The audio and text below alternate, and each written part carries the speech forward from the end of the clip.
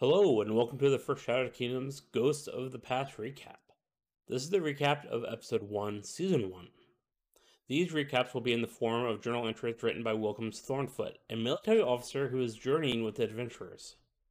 The Shattered Kingdom setting started out as a world for the live-action roleplay game Amtgard. I run a yearly event where this world takes center stage. With the pandemic and us not being able to meet, I thought it would be a fun idea to explore the Shattered Kingdoms world through Dungeons & Dragons. I hope you join us on our adventure and have as much fun as we are having. So let us begin. This is Volume 1 of the Military Journal of Wilkins Thornfoot.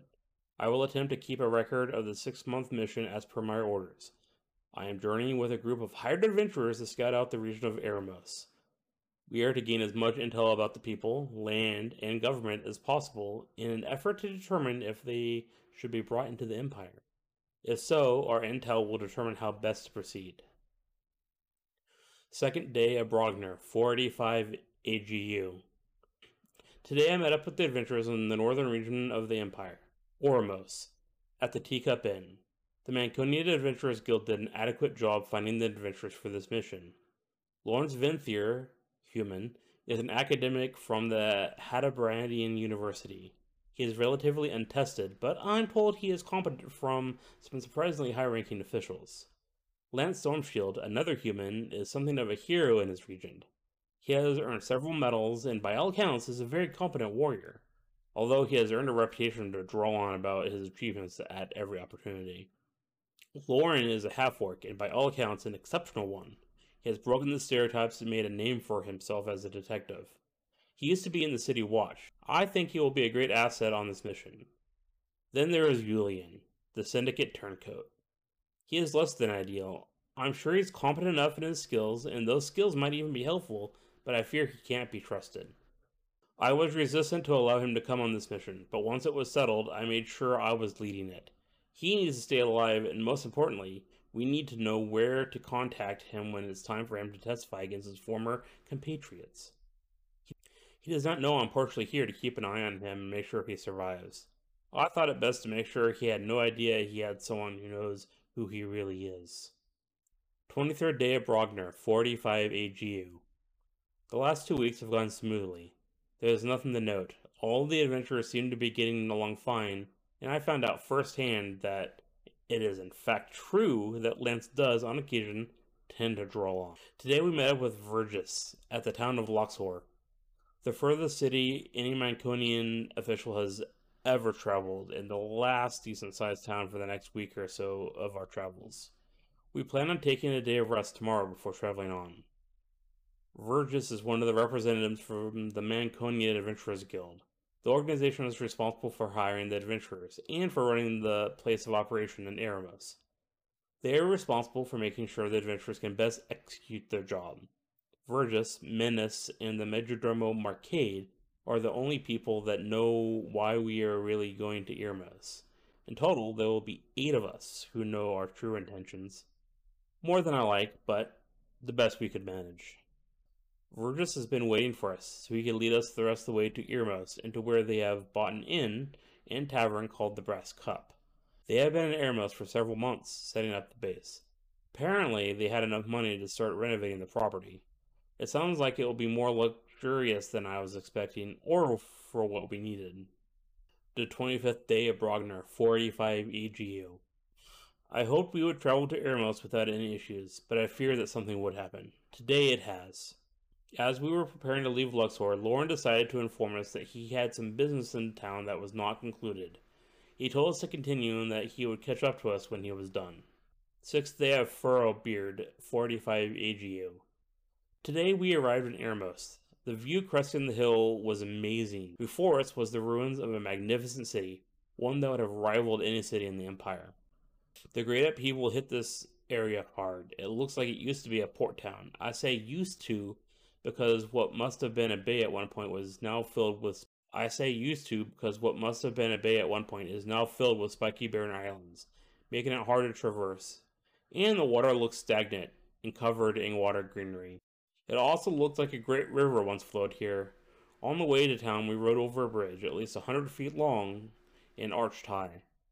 All that remained below was a small creek and some swampland. We took the road around the city to the main road and entered through the main gate. We rode through the ruins until we eventually arrived at the old city center. The gates were open and we were waved through. It should be noted they had been renovating the defensive walls. It should be noted that they had been renovating the defensive walls of the inner city. The town was full of people, and for some reason, a great many chickens. We went to the Noble District, a gated and guarded community, but with no obvious restrictions to entry. Despite the name, the district is home to a variety of noble houses that have been converted to inns and taverns. Our destination, the Brass Cup, was off the main road, but not far from the main district's gate. We were introduced to Marcade, the major domo, who started giving us a tour. We began with the tavern, which used to be the antechamber and main hall of the building. He introduced us to the barkeep, Brevin, a rather surly red-headed dwarf. He was the former owner of the establishment. Next, we went into the kitchen and we were introduced to Portia, who was cooking a stew and baking bread for lunch. From there, we went to the newly renovated cellar. They must have hit some sort of shaft when renovating because as Yulin walked over near the wall, it crumbled away and he fell into a secret lair under the building. Below, they found a goblin they named Marshmallow, and more surprisingly, a portal for a faraway place. We walked through the portal and found ourselves in a large circular room with what looked like 8 dormant portals, plus the one active portal we walked through. After searching the area, we found no one, but the area was heavily used. After searching the area, we found no one, but Yulin discovered that the structure was heavily used. Other than the portal room, there were stairs leading up, but they were blocked. They were blocked by a vein of heartstone. Then there were another 30 rooms along a hallway surrounding the circular room. In the first one, there was a natural tunnel that had been widened. However, there was a cave-in that occurred when Yulin approached the room. I find it dubious that it was a natural occurrence. We spent the next 2 hours removing rocks. Eventually, we broke through to the other side. Whoever was there was gone. We found a ruined hovel that had been built up against the rock side. Leading away from the rubble was a set of wagon tracks. It was heading into an outcropping of trees off in the distance. Lawrence determined that we were probably several miles away from Eremos, which I concur with. There was a mountain range off in the distance that looked similar to the one I could see from Eremos. The adventurers let Marshmallow go. The intent was to follow him, and we did. We followed the tracks, which eventually turned onto a road. We followed the road until we came to a village inhabited by goblins and orcs. I'd never seen their like before. I fought goblins and orcs plenty, but I've never seen them live in houses like these, or wear clothes like what they wore. The greenskins that I'm aware of mostly live in caves and wear whatever they can get their hands on. The goblins here were wearing nice, if simple clothing, mostly well taken care of. Additionally, these greenskins were not hostile, nor did they appear to fear us. We were confronted by the mayor, a goblin named Cracklin. He persuaded the adventurers to take a job to deal with some kobolds that were crossing the town.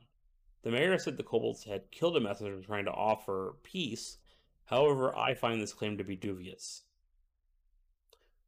Cracklin put us up for the night at the local inn. Lawrence gathered some information from Ulog, the male orc bartender. There seems to be some trouble with the kobolds, but Ulog knew nothing about any deaths.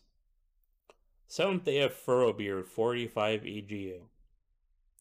The next morning we ate our breakfast and headed out. We visited a farmer who had been attacked by kobolds. Through interrogating the goblin owner, who had been injured, as well as investigating the barn, and Lawrence talking to a squirrel, the adventurers determined that there really had been a recent attack. By all counts, there were 5 kobolds, despite the goblins saying that there were 10. They came here, beat up the owner, and stole food and seeds. We then followed Cracklin's directions to the kobolds. We went down the road till we saw a tree that looked like a giant. Then we turned right till we hit a brook. We followed it upstream till we found an outcropping of rocks, at which point we went left, and in about a mile we found some ruins. There was one large building in the middle with a wall around it and some old stone outbuildings. We decided to set up camp even though it was only early afternoon, so that we could send Yulin in to scout the area when it became dark. So ends the first episode of Shattered Kingdoms Ghosts of the Past. If you enjoyed it, consider liking and subscribing. If you'd like to watch live, we play on Twitch once a month on Sunday. Our next game is Sunday, March 28th, 2021, between 12 and 4 p.m. Pacific Standard Time. To be notified of our gaming schedule and to be informed of other projects, you may join the Baelnorn Discord server. Links are provided in the description below. Again, thank you for taking your time and watching this video. Until next time.